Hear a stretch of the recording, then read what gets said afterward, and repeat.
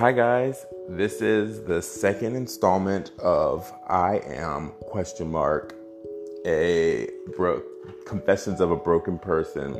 And today's episode is I Am a Felon. All right, now this is going to jump over a lot, back and forth a lot, and as I do this podcast, you'll see the difference, and I'll put everything in order for you, because this story time is going to be all out of order. Okay, now, a while back, I was living in a hotel on Harrison Avenue in Panama City, and it's one of those hotels that is mixed of the Bates Motel and one of those just a creepy, dirty, grimy hotel. And at the time, I had been so in trouble. I was on 2 antidepressants and didn't care and was just in a bad place. Well, at the time, I ran into this guy at the hotel. There's a lot of miscreants that come in. And one of them, we'll call him Dusty Larry. We'll just call him that Well, I was sitting in my hotel outside watching the people go by, and I heard Dusty Larry talk about how he had just broken into a bar, and we'll just call the bar Rodeo. It's not the actual name, but I'll just call it that. And he came in to the hotel area with a backpack on his back, and you could hear it clanging from liquor, and he had said that he just had broke into the bar, which was right behind the hotel. And so he came back and he said, I only got a little bit of money and I got some bottles out or whatever. But I've never been in trouble in my life. I've always been a good kid. I've always been in pretty good standing with people. And I think this is the one incident that really tarnished what people saw of me and disappointed my parents and my family. But I'll digress. We'll get back. So, Dusty Larry had, which was a homeless miscreant that would always come up and down the streets and you could see him. Well, I had just heard the story and it was like, oh, okay, that's, whatever. So I left that alone. And many years later, when I was on the streets and I was desperate and desperation and just at my last, I was heartbroken. I was beat down. I just felt like I call them my dark periods. And I'm sure everybody has those. Well, I was out of my luck. I was living on the streets. I was staying at the Mission. I was sleeping behind restaurant buildings, using their floor mats as blankets. I had a backpack on my back, and that was all that I had. So I was at my desperate point, to the point where when I was at the Mission, I'd heard a girl talk about, well, might as well go to jail because you get food, 3 meals, and you get a hot cot, you get a cot to sleep in, which I knew it wasn't a glamorous situation, but I pretty much was like, I don't have anything else. My parents refused to let me come back to the house. And that's a whole story in itself. And we'll go into that in another chapter. But I wound up calling the police at one point, at my lowest point, and said, look, I have robbed a bar. Or I said I broke into a bar. And I had described all of the things that Dusty Larry had said. I probably even put a little more in it, like I was a lookout, and which to this day, I feel like it was probably one of the dumbest moments, but at the time, you don't know. You just need a place to stay and food, and you're just tired of being out on the streets and finding places to live, which I'll tell you my homeless stories later too, because there's a lot of people that you would just never overlook. And you would assume that they were on drugs or if they were, bad people. But the people I met on the streets some of them have major stories that nobody sees, and they're always the overlooked. But anyways, I digress. We'll go into the rest of it. So I turned myself in, and I said, and I remember I was at one of the hotels at night when I called. It was when there were actually payphones. And the police came and met me at that hotel. And I had told their story. They looked at me baffled, like, why is this person telling me all this? To the point where they saw that I was not a threat, that when they finally arrested me and took me to the station, they didn't put me in handcuffs because they knew that I think they thought I was weird for turning myself in, because the way that the officer was looking at me and the detective was looking at me was like, why are you coming here? So I went in and I got put in holding cell. They did everything. I went to go see the judge.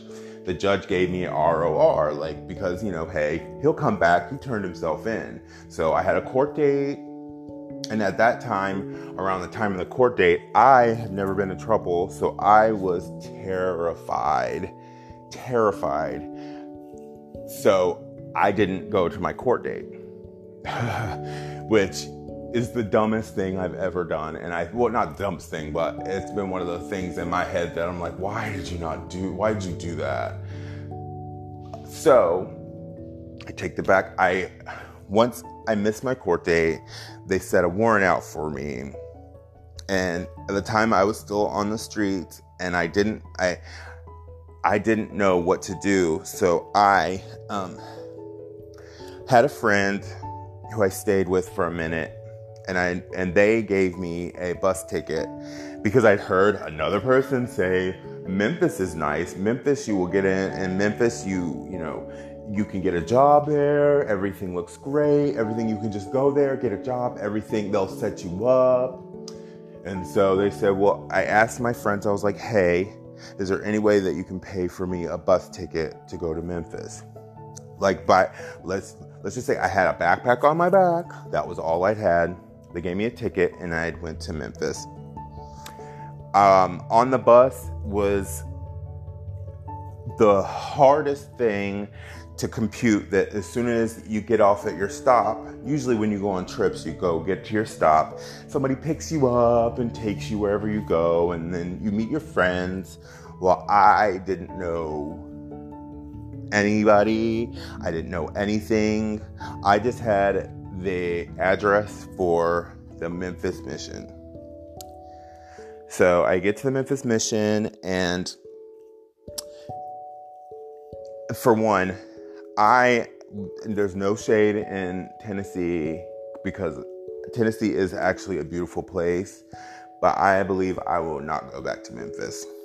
Anyways, I was doing the Memphis thing on the street, staying at missions at times, and getting food from local places that do homeless mission meals and things like soup kitchens and things like that. And I was surviving through that. Well, let me see. Sorry if I seem like I'm trying to make my point without going off into another tangent. But Memphis. Oh, so then I'm at the mission, one of the missions that lets you use a computer to get a job, like a resource center. And I looked up my name and saw that I had a warrant out, because they always put on line, and they give you those little blogger pages that have who was wanted, who got arrested, things like that in Panama City. But meanwhile, I was in Memphis, just messed. My brain was not right. I was I wasn't taking my depression medication. I was just in the worst spot. So I found out that I was had a warrant out for me. So I called my dad at one point and said, look, I'm tired of running. I'm running from something. I don't know where I'm going. I'm running to something or I'm running from something. So my dad bought a ticket for me to come home. I want to say it was like a Saturday that I got back to Panama City, and I slept for a little bit at my parents' house, and then on that Monday, my dad took me in for me to book myself in. So here we go to step 2 of me turning myself in. I don't know, but so I get back and see the judge, and the judge was like, okay, I RR'd you last time. Like, I let you go thinking that you would come back. But, boo, you are a flight risk. So they made me stay in jail for 30 days because my court date was scheduled 30 days, but they were not letting me go. So I had to be there. I had to, there was no way they weren't gonna let me go because they were like, look, we're not coming for you, which they didn't because I had turned myself in for something that I really wasn't in, but I just needed a way out. So the 30 days was rough. I met a lot of people, and I might go into a subsection of that, but we'll go on back to I was so broken and brokenhearted. I had a relationship that had gone bad, and I had gotten, abused. And I had an alcoholic. He was an alcoholic, but I loved him so much, and he broke my heart. And that was another thing of being broken and running away from stuff, because I would hear he's got another boyfriend here or he's hooking up with him. So I just didn't want to deal with that. So that was another reason I skipped town to go to Memphis. It was all like a big, dark blur. So let's get back on topic. So jail, I got back I went to jail for 30 days. After they let me go, I was put on probation for 2 years. Luckily, my mother, who had been the only one to see me in jail, my dad didn't show up, which I get it. It's okay. That's the difference. We'll go into that story too. But I was so broken that I would cop to something that I didn't do. There was no evidence. I wasn't there, but it was the only thing that I knew to do or to say that I did that would put me in jail so that I could have a place to live and food to eat. And I'll tell you this, the medication situation, I was so zombified by the antidepressants that I didn't care. I didn't care about my life. I didn't care about myself. I hated myself. I am still trying to love myself now, but it was a lot worse. I don't know where I would be right now had it not been for the love of my husband, for one, because it was a dark time. So then I was labeled, okay, now we'll go back to the, so I go to court after after my 30 days, I go to see the judge, and they let me go, but they said that I would have to do probation for 2 years, and I would have to pay a large fine. It was like over $2,000 in fines. And, then they would expunge it off my record.